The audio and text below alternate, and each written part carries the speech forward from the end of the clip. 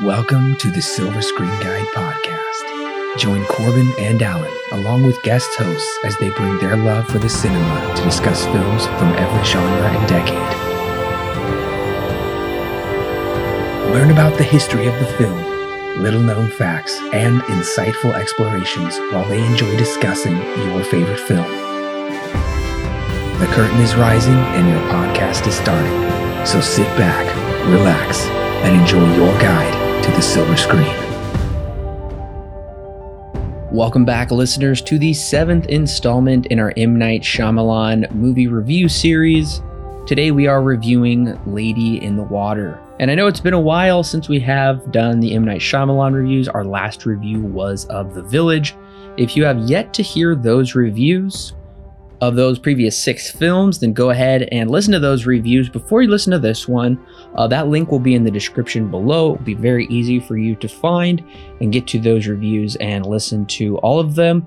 And the reason I say that is not because any of these films are a sequel, but because our thoughts, and I would even say the general public's thoughts, over Shyamalan's films have changed over time. So you want to see how the progression of his films goes, along with the progression of our thoughts of his films. And as for Lady in the Water, you and I are new to this one, correct?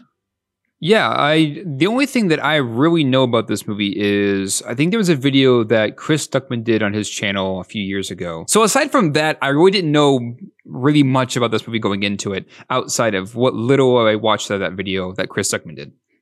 And I did not see it. It came out when I was 11 years old. My only recollection of Lady in the Water, which I've carried with me this whole time, was the trailers that I saw in theaters or even on trailers on television. And I remember the trailers scaring me when I was 11 years old and I did go back and rewatch the trailer just to see if there was any justification for it. It wasn't as dark as I remembered it being, but nevertheless, this film, the trailer is awful. I think it is really long. It basically shows the whole movie, even the end of the movie. It gives away almost every kind of surprise you could think of. I remember shutting my eyes though whenever I knew. I'm like, oh my gosh, this trailer scared me, and The Unborn scared me, which I haven't seen that movie. Probably won't. Anyways, I think the marketing is fairly poor for the trailer and probably for this movie in general, because once again, they're trying to do what they did with The Village and make this into a horror film. So they really were pushing this as a weird, dark horror film, especially in the trailer. And they even used this scary trailer man voice that you would hear with like a Rob Zombie Halloween type movie. So I don't think it accurately represents it, and that's why I was scared of this movie when I was 11. Right. Well, that actually is part of some of the background to this movie, because originally Lady in the Water was going to be under Disney once again, on Touchstone, like their last few M. Night movies were. However, this time, when he got the script to a Disney chairman, they didn't really know what to make of it. I don't know if they necessarily didn't like it. It was the fact that they were just confused by it. Although some reports have said that they also just didn't like it. Well, when this got back to M. Night Shyamalan, he was not very happy about that and had said something to the effect of Disney does not value individualism, and then pulled out of Disney and moved to Warner Bros. Unfortunately, this move also came with the impact of you don't have Disney's advertising. You have Warner Bros.' advertising, which is, as one could assume, not as, I guess, appealing to the masses as Disney is, which I'm sure really helped a lot when it comes to, advertising your movie. Yeah, I could see Disney definitely portraying this in the trailers more accurately as a kind of modern day realistic fairy tale with lots of imagination and vision behind it. Disney loves those kind of movies. They've put them out frequently over the years. So this seems to be somewhat in their wheelhouse, I guess, as far as fantasy goes, because that's pretty much their primary thing, is fantasy. And Oh yeah. I'm a little surprised they did pass on this. And of course, it wasn't going to be directly Disney, like you said. It was going to be under their subsidiary, Touchstone Pictures. But nevertheless, I don't know. I'm intrigued by that aspect of it. So that probably did hurt the marketing. Oh yeah, and it's kind of funny too because of at least the last three, and I would even say at least up until this point in his filmography, this is probably the most Disney-like movie that he's come up with. Oh, absolutely. It's very fantasy driven, much like a lot of the Disney Renaissance movies and kind of actually just Disney animation in general. It's very fantasy driven. So it is interesting that he decided to pull out of Disney when I feel like not only would the marketing really help because Disney is just Disney, but also this is just very much a Disney style kind of movie. So once again, keeping in advertising, which we kind of have already stemmed being kind of the cause for him to move from Disney to Warner Bros. And then, like you said, the trailer was kind of misleading. The box office also kind of returns this. We have a budget of $70 million, which is, I mean, I was not expecting it to be that high because we're really only in one location this whole time. We're in this apartment complex. Come to find out, the reason why the budget is so high is because the apartment complex and the pool were built specifically for this movie. So this is a new structure, and I'm sure that didn't help with any kind of cost. However, when it comes to returns in the box office, once again, budget of $70 million, opening weekend, $18 million. Oh yeah, it didn't do well financially whatsoever. And I guess the other thing I should have mentioned real quick is M. Night Shyamalan specifically made this film originally out of a bedtime story he created for his children. I was watching the special features and he was saying this began as a bedtime story and it just kept evolving over the nights I was telling it and I kept returning to it. And his kids said, why don't you make this into a movie? Which I found to be incredibly ironic that he's like, this was a bedtime story for children. Whereas me as an 11-year-old who probably would have been around that age to be intrigued by a bedtime story such as this, it did not appeal to me whatsoever. And I think that was the problem is, who does this movie appeal to? M. Night Shyamalan films are usually geared toward adults because of heavier subject matters. But it seems to be this one is definitely kind of going for almost a family, all ages thing where somebody can learn something from it. But that being said, yeah, I did look at the numbers for this film and it opened at number 3 at the box office, which is not a good sign. But once again, he was going up against Disney's juggernaut series Pirates of the Caribbean, Dead Man's Chest. The much more family-friendly film Monster House was number 2. Then it was Lady in the Water. Then it was You, Me, and Dupree and Little Man. So just a weird time. Do you have I didn't look up the actual release date. When did this film come out? Ooh, actually, I have it up right here. It came out in July, end of July, July 21st, 2006. But yeah, you're right. It did go up against Pirates 2, which had already been in for a couple of weeks at that point, which is still hitting number 1, which is no surprise. But after, so it opened at number 3 in its first week and dropped to number 6 in its second week. And then overall, domestically, 42.3 million, foreign market as 30.5 million with a worldwide total of 72.8 million. That's just barely above its budget. Yeah, domestically, I would say it was a bomb here, whereas worldwide, technically they made their money back, but they made a $2 million profit. This is bad news for Shyamalan. And as far as all of his films go, this grossed way, way less than The Village did. And of all 12 films so far, adjusting for inflation, this is his second lowest grossing film, just right above Wide Awake. Right. And I don't have the marketing numbers here, how much they spend on marketing. I don't know if that's factored into the budget. Usually it isn't. But this is still considered a bomb. Even though they technically made back their budget and then a little bit, about 2.8 million, that's not enough. That usually you want at least double your budget. Hopefully you get more than that. But yeah, M. Night Shyamalan, who's at this point been a pretty big name in just movies in general, mostly because of The Sixth Sense, and you have Unbreakable, then you got Signs, the big trifecta, And then last year we had The Village, which is kind of an odd film, but still did pretty well in the box office. He's still a pretty big name. And then all of a sudden Lady in the Water comes out and it's a pretty big bomb. That's weird that M. Night Shyamalan, once again, has had his name kind of all over the place and has been doing really well in terms of public perception. Doesn't do very well in his, what is this? Technically since Signs, I think this is his fifth movie. Yeah, fifth movie. Yeah, if you start with The Sixth Sense. Well, I think one of the other problems is why in the world was this released mid-July? This isn't a summer movie whatsoever. Summer movies really need to be big and appeal to everyone. This one should have been released probably in the fall or early winter, I would say. I think this would probably better be suited as more of a November-ish type film. Definitely not in mid-July. I think that also that's due to its box office numbers really being taken away. Oh yeah, no, I agree with you. I think it would have done much better if it was released, in the later half of the season. I want to say that they probably did this partially because I think the other movies he's done were also released in the summer, which once again does help a lot with box office returns because people just have a lot more time. What's also interesting to me too was also the rating. PG-13, which is, I say it's interesting not because this hasn't happened before, but more to the fact that because of the subject matter and how fantasy-like this movie is, it feels like it shouldn't be PG-13, but it is. I think they could have gotten away with a PG.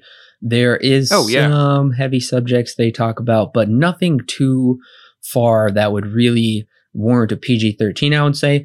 And maybe once again, PG-13 they felt because there are some scary images and some intense moments they felt that would have been too far for younger viewers. But once again, I think it also comes to an optics thing where M. Night Shyamalan releasing a PG movie, especially after his previous oeuvre of work, I don't think would have made sense to a lot of people. And they were worried that probably would have hurt the box office as well. So I think there are some PG-13 elements, but overall, this is a PG film. Absolutely. Yeah. There's only like one or two things, and we'll probably end up talking about that later, that I can see why they gave it the PG-13. But aside from those, maybe a couple of things, I don't really see much of a reason why this could be PG-13. It really easily could have been a PG. So getting into some ratings here, once again, kind of reflecting the box office returns, they are pretty not great. Rotten Tomatoes at a 25% critic score, 39% audience score. Letterboxd at a 2.3, IMDb at a 5.5, Metascore at a 36. Surprisingly, though, a little bit higher than I was expecting. CinemaScore at a B-.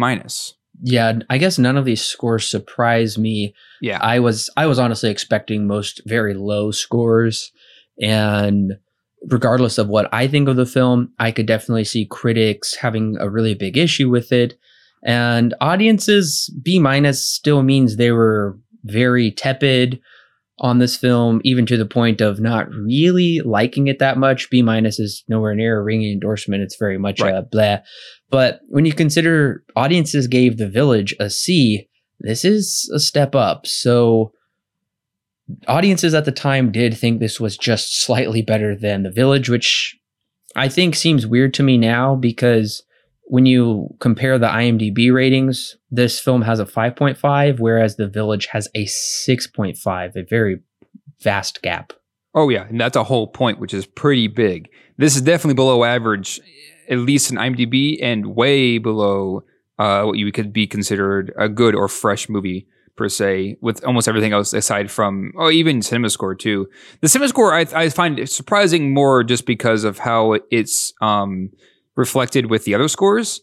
It's still low, yes, but it's also not as low as I was expecting, considering the other scores that we have here. But yeah, there's, so far looking into it, things aren't looking too hot going into Lady in the Water. The public perception seems to be pretty not great from almost every avenue. The box office returns are really low, the ratings are really low. And this is also one that I honestly haven't heard. I've heard probably one of the least about outside of The Village, from just hearing around the name M. Night Shyamalan. I haven't really heard this one around too often. So it's weird going into a movie that is by a pretty renowned director that doesn't seem to be held in any kind of high regard. Did you get who composed the film? I was going to check. Yeah, James Newton Howard. I think he did all the other ones too, if I'm not mistaken. Okay, so James Newton Howard did come back to compose the film, which doesn't surprise me because, he has composed all of Shyamalan's previous films. I think the composition in this film it has some, I like the fantasy elements of the composition. Otherwise, I don't remember very much of it. Yeah, I actually went and listened to this soundtrack outside of the movie, and it's a good soundtrack. Yeah, it's nothing too crazy, but James Newton Howard, I mean, he's a good composer anyways, so there's nothing short of good in this soundtrack either. Yeah, it's fine. I like it. It's not nothing I'd probably say, but it's still a good composition. Well, listeners, if you haven't seen Lady in the Water and you don't want the film spoiled for you, just as it wasn't for us, go ahead and click pause right now. Go ahead and check out the film. Come back and click play, and we'll be ready to talk about all the juicy spoilers in Lady in the Water. Okay. Well, hopefully I can explain things that seems or comes out logical. Cleveland Heap is an owner/maintenance man of an apartment complex in Philadelphia, as things usually tend to be. A new tenant is moving in, a film critic. As he's getting him settled in, there's talk of something in the apartment's pool. Yet Heap thinks that it's just another tenant sneaking in after hours. Come to find out, however, it's actually a naiad-like creature called a Nerf named Story, who comes from the blue world. She sneaks into Heap's room after being hunted by a scrunt that one night, which is a grass-covered wolf-like creature. One of the residents' grandmother knows of the story of the blue world. As she's come to find out, it is a bedtime story she was told many years ago. However, getting the story out of her proves to be problematic. While in the apartment alone, Story finds and reads Heap's journal, and it is revealed that Heap's family was murdered and Heap was a doctor. She tells Heap that she is in search of an author whose book will be an inspiration for mankind and will better their future. Heap finds Vic Rand, played by M. Night himself, as he is writing a book called The Cookbook, which contains views and ideas that will one day inspire a future president. Unfortunately, however, Rand will also die to his book, not living long enough to see his sister's third child.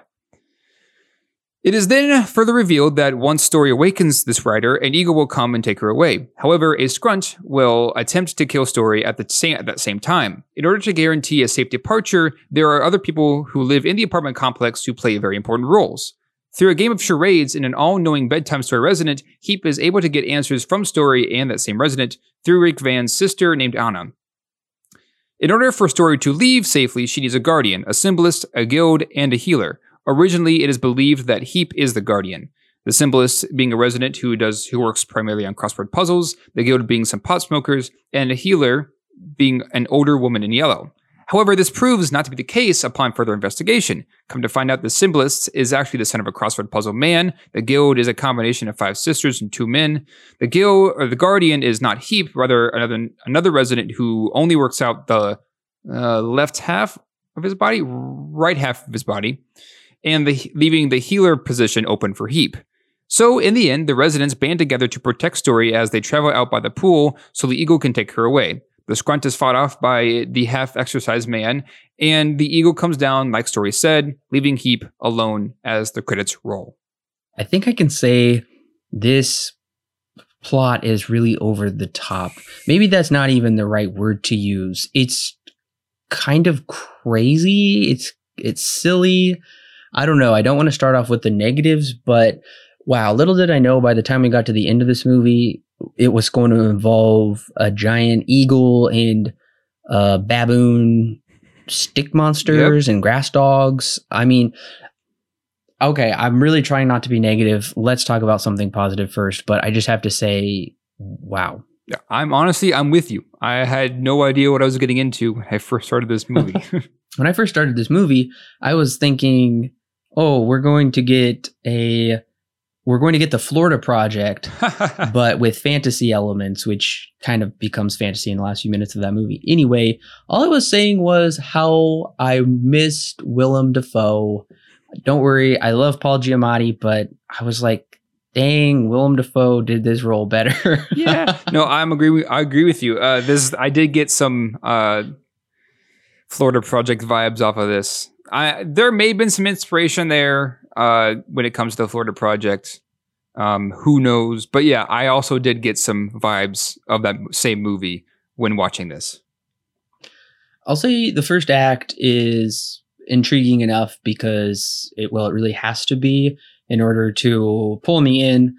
Right. Paul Giamatti is clearly a very interesting character. There is kind of a comedic element, and of course, like writing and dialogue between people and in circumstances is usually always very well done when it comes to Shyamalan. And there is a deleted scene that's has a really beautiful piece of dialogue where it says, like, once you find your voice, then your life speaks grace or something. I can't quote it exactly, but nevertheless, I'm intrigued. I'm interested, but I guess we should say this film doesn't open at the apartment complex, the Cove.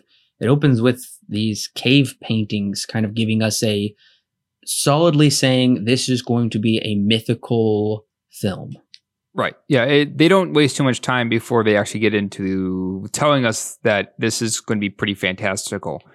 This is very different from every other Shyamalan movie, mostly because it's dealing with more, I guess, fantasy in the realm of what you would normally see in like medieval times, more or less. It's something along those lines of fantasy, not like before where it was like where with Unbreakable, it was like fantasy in the realm of superheroes, but as if they were ordinary people.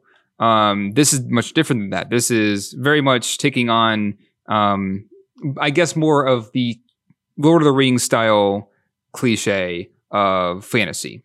Yeah, and it's not exactly Lord of the Rings in a total fantasy world, because this is more so a fusion of reality with fantasy, where everything is reality, and little do we know there is this fantasy side to life that had been lost. And we understand that in the beginning because men used to have to live near bodies of water because we need water to survive. And there was these, nymph-like creatures, and they kind of lived in harmony, but then man wanted more land, and out of greed, so all of that ensued. And so I guess the big takeaway we're supposed to get is we have all of these kind of weird, odd, or broken characters, and story is here to kind of help them find their redemption and then ultimately change the world through M. Night Shyamalan's character, who is the writer.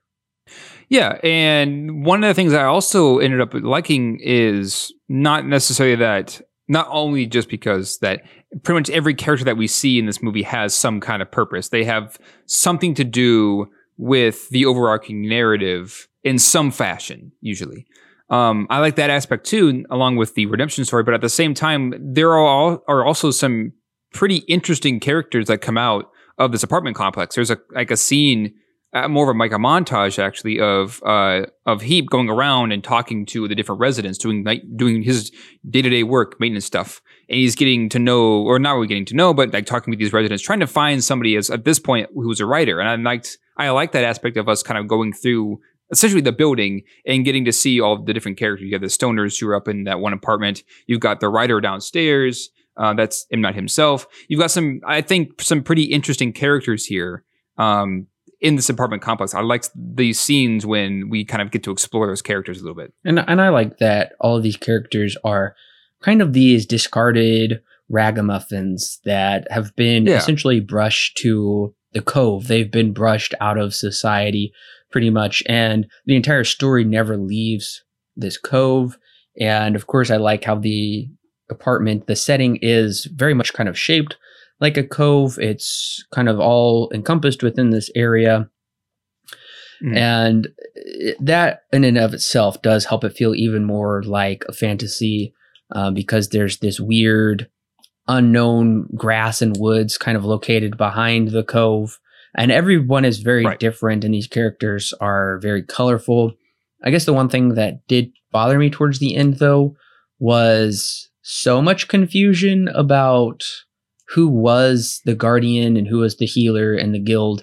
And I Yeah. understand Shyamalan's probably wanting us to feel lost like them, thinking they felt like they knew their purpose, but they weren't unsure. But as a matter of fact, they had very different gifts to use instead. And I'll say this as well. There really is there's nothing the twist that happens in this movie. Like I think in every other Shyamalan movie that's happened up until this point, aside from the first two. Shyamalan's known for, the twists at the very end that just change everything that you had initially thought about it. Now, that's not to say there aren't twists in this movie, because we do find out late into the movie that the Guardian, who has kind of been built up for us to believe that it's Heap, is not Heap. It's actually somebody else. Heap is actually the healer, which is fitting for the character who has such a tragic backstory.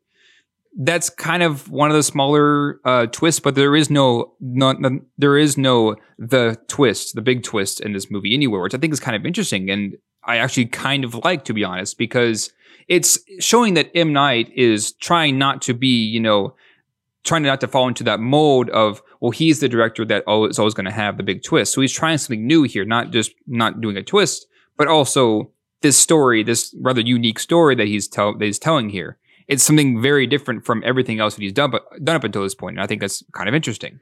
And I know a lot of people kind of thought the twist fizzled out in The Village. I'm not going to tell you what that is. You'll have to go watch the movie and listen to our review. But I think these very minor twists, like you were talking about, are much truer to life. And they're not just this big cinematic twist just to have one. These are much more purposeful and meaningful.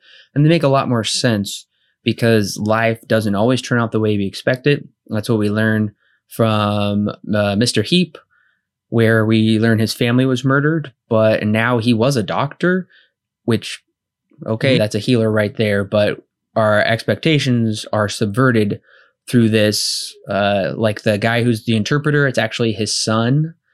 I don't really understand. He reads cereal boxes or something, and that. We'll talk about that. Nevertheless, Shyamalan kind of subverts your expectations because he's grounding this movie in real life while fusing it with complete fantasy. And these people buy into the fantasy very easily and very quickly because, once again, this is essentially a realistic modern fairy tale. Yeah. And another thing, too, that I liked is I liked how, I guess, focused this movie is. And what I mean by focused, I mean, like, the scope of this movie is rather small because it's really only taking place in this apartment complex. And I like that. And once again, this is part of the reason why I got a lot of vibes of the Florida Project, which does kind of the same thing.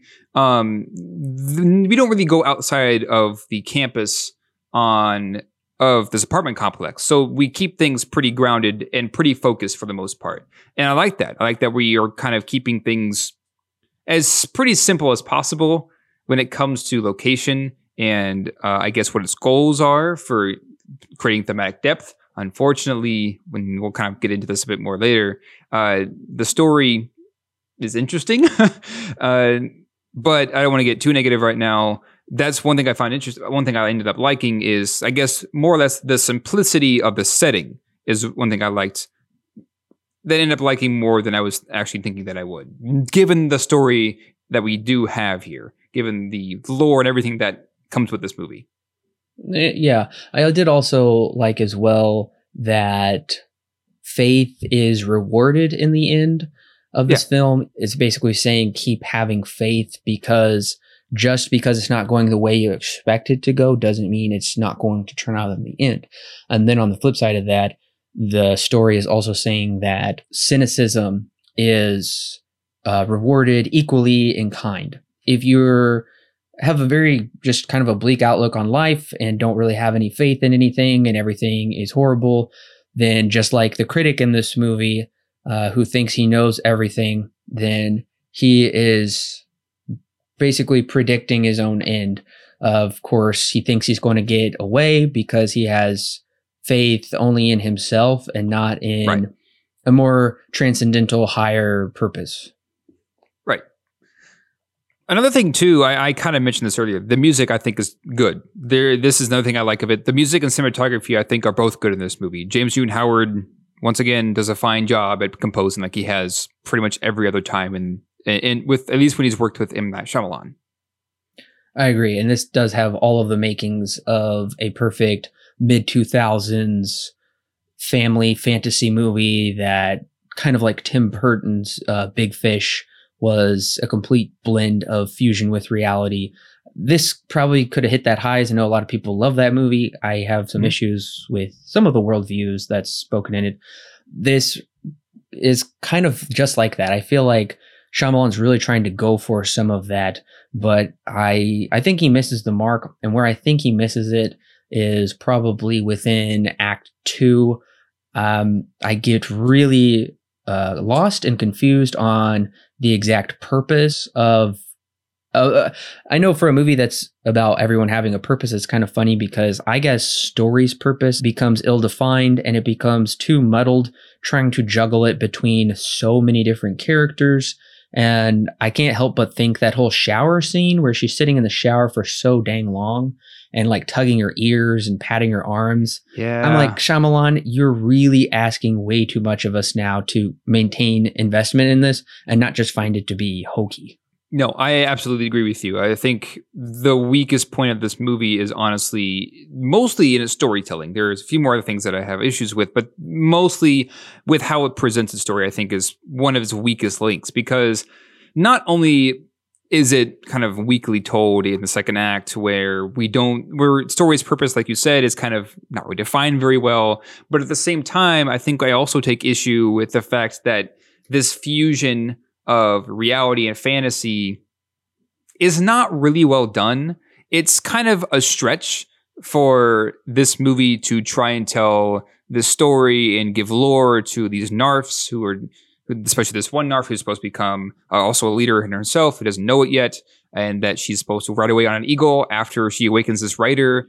And all this stuff, there's not the lore is not baked into the story very well. It's kind of detached from reality, which I know that it's supposed to be, but at the same time, it loses me because I would like to get into the story. I would like to understand how what the lore actually is, but because of the way that it's told to me, I don't really care, mostly because I don't really care to understand it. Yeah, once the second act hit and Story has to sit in the shower, and I'm already not buying these grass dogs that look like they came out of the Sega Dreamcast.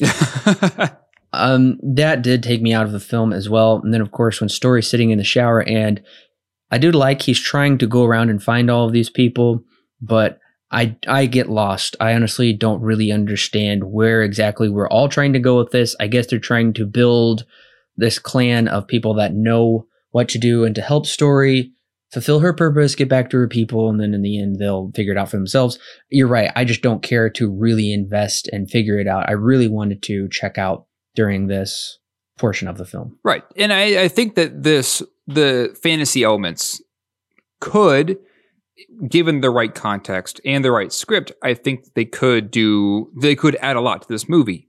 Once again, unfortunately, I think M. Night just missed the mark when it comes to making this story believable. It's this little thing called suspension of disbelief. I never really felt that there was much here that I could, once again, kind of as the definition of the phrase goes, suspend my disbelief that this movie is in some way real. I never really got this sense outside of reality and into the fantasy that any of this was real, or that any of it was even particularly that interesting. There's a lot there. There's a lot of detail. The problem is, once again, how it's told comes off as meh. So I don't really care. There's no mesh with with reality that makes it interesting to me. This does feel like a big step back in storytelling for Shyamalan, where he has consistently written convincing characters in an intriguing setting, and then somehow he's always subverted our expectations, which makes us even further invested in how is this situation going to be resolved and how are these characters going to find some kind of purpose or redemption. Mm-hmm. This seems like I would have understood this film in his work a lot better if it would have came out after Wide Awake. Like this would have been his first foray into real cinema and like real storytelling as far as he wants to go. This does seem like a step back, and I'm really disappointed with that. And not to mention, a lot of this feels pretentious. Oh, yeah. And pretentious insofar as Shyamalan is just expecting us to really eat this up, really buy into it, really invest and believe in it. And I'm sorry, I'm not at all. I find a lot of this to be really hokey, and it doesn't get any better. Oh, yeah. No, in my mind, and maybe you agree with me on this, it just kind of seems to get worse as the movie goes along. The more it introduces lore, the more it tries to build this thematic depth. It doesn't really do a great job. And once again, that's because the script, I don't think, is that really good of a script. You hit the nail on the head when you say that this movie is kind of pretentious. And I would have to agree with you on that. I think mostly this criticism stems from the fact that M. Night Shyamalan is a character in his own movie where he is the writer that's meant to be the one who changes the world after he's died because of some work that he did that inspired a man to take his reading or take his writing and then work off of that. That's somewhat pretentious in my mind, giving your character that you've taken the role of to do, or at least to be that person. I feel like that's pushing it a bit. Oh yeah, that did bother me that Shyamalan put himself so much into the film, and he is basically this great truth teller that will write the cookbook, and he's worried that his book is going to be like so controversial and powerful that it will cause his death. Did you get that? And she said, your sister's going to have 7 kids. You will live to see 2 of them. Yeah. So all we know is that she's going to awaken this writer who will change the face of humanity sometime in the future. Then we find out that he is that writer, M. Night is that writer, but that he is also going to die doing his work after he writes the book. His sister will have 2 kids, and then he'll die. And he'll die because of what he wrote. But his writing will live on and become a legacy for some future generation to take his writing and then live off of that and make humanity better. Maybe I could have bought this a little more if the story itself would have been framed within the context of his writing in a post-story world where the character Shyamalan had written the story, and we could have maybe seen the impact, or it was contained within it. Right. I don't know. We never get any of his writing, I don't think. And neither do we really have much of a sense of how these characters will move on. And even characters that are really brought into their own within the third act I don't even really understand why they're there. Right. The guy that sits in his chair in his home and just kind of makes those funny comments. I thought he was funny, but he's just like, I just want to be a kid again. I don't really understand what he's saying with that. The one other thing that I did want to mention first before I get really negative is the film critic. He is an interesting character because he is kind of this very self-referential character where he has this basis in reality, but his kind of hatred of the fantastical is his downfall, because that is exactly what comes back to bite him. But at the same time, I'm kind of confused because Shyamalan, through writing through the critic, seems to know better than to do some of the things like the critic would criticize. Yep. But then Shyamalan does those things, like when the critic is like, oh, I hated the film, the characters just spoke their emotions instead of really showing them. And the climax ended in the rain, which is very akin to how this film ends, with the climax in the rain. And I don't know. I gotta admit that part really confused me, how Shyamalan seemed to know what he was being self-referential about, but he didn't seem to mind it or think. I don't know. What do you think, Alan? I don't know. I'm with you on that one. It seems like he's just taking, I guess, what criticisms typically come out, the cliche criticisms, I guess you could say. But once again, unfortunately, kind of like what you were just saying, the movie also acts on that for some reason. Instead of taking what I guess is considered a cliche in the critic's eyes and then changing it, like speaking how you feel. The dialogue not really written very well. I wouldn't even say that this movie itself is really written that makes it anything, I guess, subtle. And then also Ending in the Rain, of course, we have that as well, or something along like it. It's weird that a movie, honestly, this critic character, I understand thematically what his purpose is. Like you said in the opening or the beginning, his purpose is to not have such an outlook on life where it's so negative all the time. I think I take issue with the fact that he's even in here in the first place. And it sounds like M. Night is just kind of going after the critics and their thoughts on film, as well as also trying to work that in and trying to find some kind of, I guess, message out of that. It seems a bit dangerous to do something like that. And maybe that's why or at least part of the reason why this movie got slammed when it comes to critic and their reviews. I want to know what you thought of Paul Giamatti's acting in this film. There are times when I think he does a good job. I like his, I guess, reaction when Story finds his journal. I think he does a good job there. Yeah. There are other times, and this might be when he's trying to be comedic, where I don't think it works very well. I don't think the stutter is there, and there are times where I think it works, and there are times it doesn't. I think all around, Paul Giamatti's a good actor. But I think his role in this movie, I can see the character that they're trying to build out of him, but I don't think that he does necessarily the best job in this movie. Do we ever know why he has a stutter? Are we to assume that is a trauma-based reaction from the murder of his family? So this isn't really explained. I think it's just to help us as the audience to understand that Story is rather magical. Because this is noted in the movie too, when she's around, he doesn't have that stutter. So I think that's more or less, it's just kind of helping the audience understand that when he has the stutter, then Story isn't around. But when Story is there and he has no stutter, that means she's magical. I think it's just one of those things where it just helps the audience understand, I guess, what helps what is going to end up helping this character become what he should, I guess, strive for in life. There could be some psychological thing that the repression of his past memories have kind of led him to have the stutter, but if I remember right, that really isn't ever explained. I couldn't help but notice that as well. Whenever anyone is around Story, then whatever kind of ailment they have or issue they have just seems to fade away. Yeah. So, and also in that sense, Story seems to be this almost messianic figure of sorts, which I'm sure Shyamalan was going for. And we know Shyamalan is no stranger to writing about Christianity, but also like Hinduism or pantheism.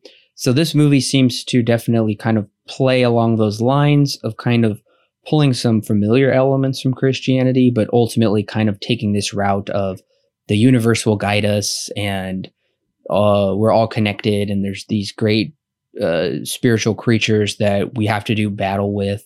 So there's this higher spiritual realm to the world as well.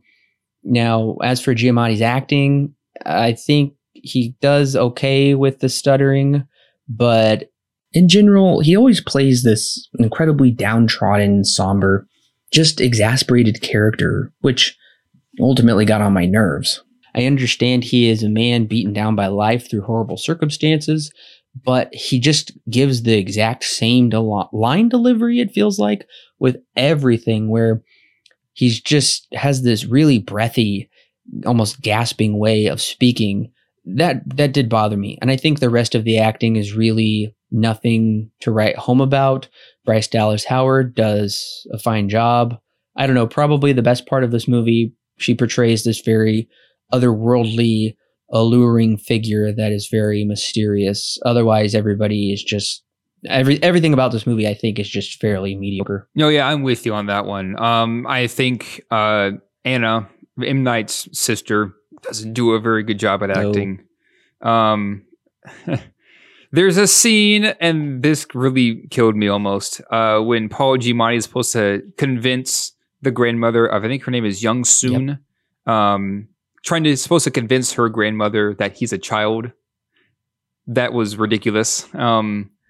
There are moments in this movie where I think the acting isn't really all that good. There are times where it's fine, not that big of a deal. I think Paul Giamatti all the way around does a fine job, but nothing spectacular. But for the most part, the acting it's okay. But there are moments where it's not good. The other thing that I'll say that's really not good about this film is the CGI, especially towards the beginning. Yeah. Towards the end, it's a little better. I could tell they spent a lot on that eagle probably, which they don't show very much of, and they probably put more into the dog at the end. In the beginning, I couldn't even believe how bad everything looked with the dog. And the dog is always in this like tall grass that they just constantly water. They're like constantly watering this grass and they never mow it. I don't even understand that. So I do understand that the CGI is from 2006. I think it's fine for the time, but by today's standards, it did take me out of the movie. And then by the time I am at the very end of the film, I am really thinking this movie has to be seen to believed. I don't think I could just go explain it to someone who had never seen it and they could actually buy this is what the movie is about, especially when those crazy wood chimps jump down and beat the grass dog up and drag him away. I'm like, what is this? And the great Eelton, which is also a giant eagle, does come down and just take her away. I don't know. No, I'm with you. If I were to try to explain this to somebody, they'd probably look at me like I'm a crazy person. It's probably, yeah, and I understand it stems off of a bedtime story he told his kids. I understand that. It's just trying to mesh it with a movie that's also branching from reality. It's hard to do that, and I don't think it does it very well, as I mentioned earlier. And I was with this movie to some degree up until let's see. Well, okay, the scene when Paul Giamatti tries to act like a child, that hurt, but I was able to stick with it up until the point. It was hard, but I stuck with it up until the point when the crossword puzzle character turns out he's not the symbolist that they thought he was. Is actually his son, who, as we kind of mentioned this earlier, he reads from cereal boxes. And when I saw that shot of him looking at the cabinet, and then it cuts again to a complete 180 of him facing the cabinet full of cereal boxes, I just about lost my mind. Because I'm sitting there and I'm just like, this movie's already crazy enough. Now they're adding a kid who could read from cereal boxes and he's like some kind of magical scribe. It's like ridiculous. And I understand this movie is ridiculous already, but seeing that just about broke me because there's no lead into the craziness that is this movie. I have mentioned this is one of my main criticisms. The movie doesn't really do a good job at meshing and taking the story and the lore of the fantasy parts and getting that into the story in a way that makes it believable. That plus, I think this film probably needs a bit more connective tissue in order to, instead it just really throws us into scenes or just jumps to the next scene without much explanation as to why they would pick such a person or go and do to such a place. It's just, oh yeah, of course this is the logical outcome of our just musings and meanderings here. Of course, we're just going to go contact my son who can read cereal boxes. And that felt so pretentious to me. I was so frustrated with that because they're saying we need someone who can look at the ordinary and find the extraordinary. Right. And they just stand in front of this big old cabinet of cereal boxes and everybody is just like, this whole apartment complex just follows them out around everywhere. And I thought, this is a joke. This is such a joke. I'm like, everybody making this movie, like Paul Giamatti, like a lot of these people are well-known, famous actors, and they're just wholeheartedly giving it their best, buying into it, taking it all so seriously. And I just couldn't believe it. That scene was ridiculous. And the other scene that I guess I missed the connective tissue, and I know why, because it's one of the deleted scenes, is because when Paul Giamatti like jumps into the pool and he finds like all this like gate and hieroglyphs in the pool, and he's like knocking over pots and he's like finding a key. I'm like, what did I just miss? What is going on? I mean, did you follow that scene, Alan? Did you follow the A to B to C? That just came out of nowhere for me. So I caught it because they say that I forget how or why he went down there, but I know that they needed something that would heal Bryce Dallas Howard's character story because she got hurt by a scarf or a scrunch, my bad. And so he had to go find that key. How he got down there or how he knew to go down there, I forget. I really don't care, to be honest. But my main concern was when he was down there, are you sure he can hold his breath for that long? Was my main concern. I thought that too. I thought that was amazing how he's just like no sweat holding his breath for like 3-4 minutes. Yep. And he's just lucky that she happened to hold glasses with air in them down at the bottom and hold them down with rocks. Oh, how lucky he is. And also the fact that there is some kind of straw mechanism down there. It's weird. It's weird. I guess what I'm trying to get out of this is I understand it's trying to be a fantasy, but then I'm thinking, wait, why is this all at the bottom of their pool all of a sudden?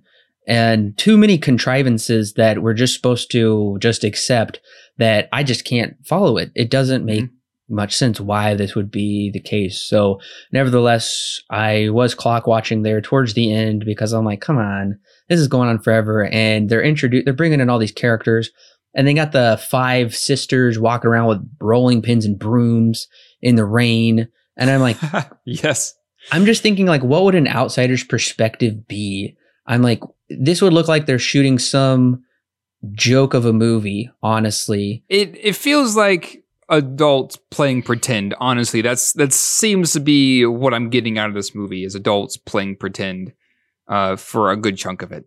Yeah, this movie absolutely feels like adults playing pretend, and that's why it really took me out of the movie, and I just thought, Shyamalan, you are asking way too much of us to be invested and take it seriously, watching a group of grown women run around with rolling pins and brooms, and then the man with a giant arm on his left arm, and half of his body's huge, and then he grabs a broom, and he has no problem backing this thing away, and then the monkeys come out of the tree.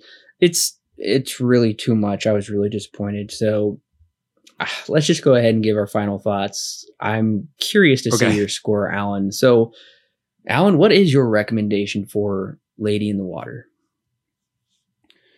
I'll applaud M. Night for a couple of things. One of them being trying to tell a unique story. I do think that despite my numerous criticisms, I do think that this is a unique story. Unique may not be the best way to describe it, but it is, in my mind, unique. It's got some interesting stuff into it. It's got some interesting ideas. However, how it tells that story, I think, is where the movie begins to fall apart. Mostly in the fact that it doesn't mesh well. It's fantasy and reality.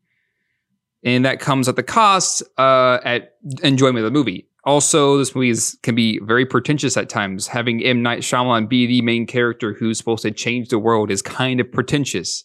Having a lot of these fantasy elements being put into this movie and act as if it's some almost prophecy-like message is kind of pretentious. There are things I like in it, like there's good music. I want to like this movie more than how I actually do like it. Unfortunately, this movie, especially there towards the end, becomes so ridiculous. It's hard for me to really give it any kind of recommendation. The scene that just broke me was and I mentioned this earlier, was the scene with the kid reading the cereal boxes. So in the end, no, this is not a very good film, unfortunately. I was kind of hoping it would turn around at the beginning, there towards the end, but unfortunately it didn't, and it continued to get worse. So not a film I think I'll be returning to. Soundtrack maybe, but film, no. My score, 3 out of 10, not recommend. Ouch, 3 out of 10. Well, Lady in the Water has a great title, and I would say a gripping trailer. Unfortunately, the story is a hokey, real-world fairy tale that struggles to overcome its silliness in order to say its true message, that of redemption and finding your purpose. I like these ragtag rejects realize they have an overarching purpose to life, just as God created everyone to have. This positive outcome shines through in the last 20 minutes, and the first act does intrigue me. The second act loses itself in diving too far into the self-referential myth instead of maintaining a gripping through line for me to follow with. Instead, I become just as lost as the characters, but not in a good way. Without much suspense or understanding of their goal, I struggle to stay invested. I'm disappointed that Shyamalan asked us to reach too far to believe this real-world fairy tale. Lady in the Water receives 4 stars out of 10 with a solid not recommend. Oof. I gotta say, I don't have too much faith in next week, Alan. According to what you and other people have said, next week we are reviewing The Happening. Yes. But it's kind of hard for me to hide my enjoyment for what we're about to see. And that is what I will say as well, is I think I'm going to like this film for all the wrong reasons. You might. What's interesting, though, is we did kind of note that The Village was, I guess, more or less the downfall, or the beginning of the end, more or less, with M. Night Shyamalan. That one was a movie that, from what I remember, we both thought was okay, but nothing we thought was spectacular compared to everything else that's, or at least the last 3 movies at that point. Lady in the Water, in my mind, further enforces that idea that this is now the downward spiral. Clearly, this is the downward spiral that we all kind of have come to know M. Night for starting off great and then spiraling down to The Last Airbender and The Happening being the 2, I think, that are probably known as the Shyamalan that is not good Shyamalan. Yeah, I would say for me, this is the beginning of the end until he has a new beginning, which we will get to later on, where he kind of has a comeback. But go back and listen to our review of The Village. I do still think it's a good film, but nevertheless, it does have some issues. But compared to this, The Village is a far better film. Oh, absolutely. Than Lady in the Water. But listeners, we do want to know what you think of Lady in the Water. Is this one of Shyamalan's underrated films, especially coming back to it now? After all these years? It's been 13 years since this film debuted in theaters, and I'm intrigued to see if some of our listeners really do enjoy this one, or if you don't like it just as much as we did, or maybe there's some elements to the film that you'll point out to us and may make us reevaluate some of our stances. I'm really curious to know what you have to say about it, listeners. So join the discussion. Go ahead and tweet at us. Post it on the comment section on our Facebook page. If you're on Podbean, there's a comment section. The website, there's a comment section. So there's plenty of places for you to comment. And of course, if you are listening on YouTube, don't forget to like this video and share it with your friends. But Alan, thank you for joining me with Lady in the Water, even though it really didn't live up to either of our expectations. Sure thing. All right, listeners, we will see you next week with The Happening. Hey listeners, it's Corbin.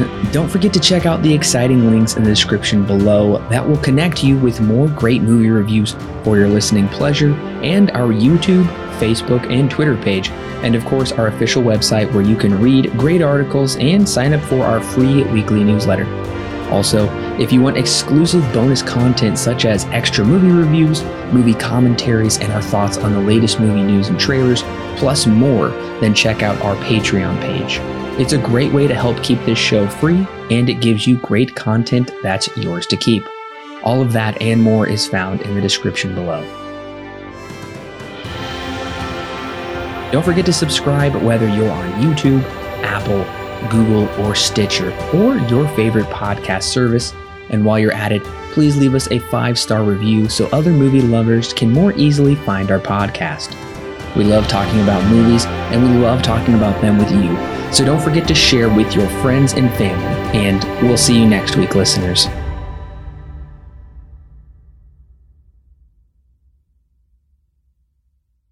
The Silver Screen Guide podcast is edited and produced by Alan and Corbin. Intro and outro music is created by Thomas Rankin. The thoughts and opinions herein expressed are those of the individual and do not necessarily represent those held by Silver Screen Guide. Silver Screen Guide is not affiliated with any company or individual involved with the creation of this movie or TV show. No portion of the podcast may be used without express written permission from Silver Screen Guide.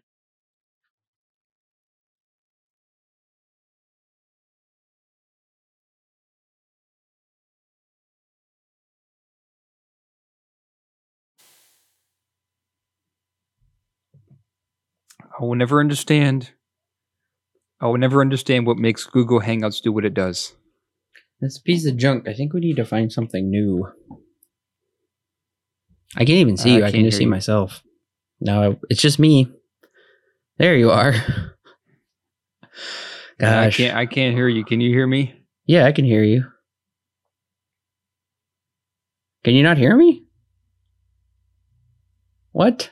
I can hear you just fine. No. I can't hear you. Can you hear me now? I don't understand. We actually gonna finish this podcast now? Can you hear me at all?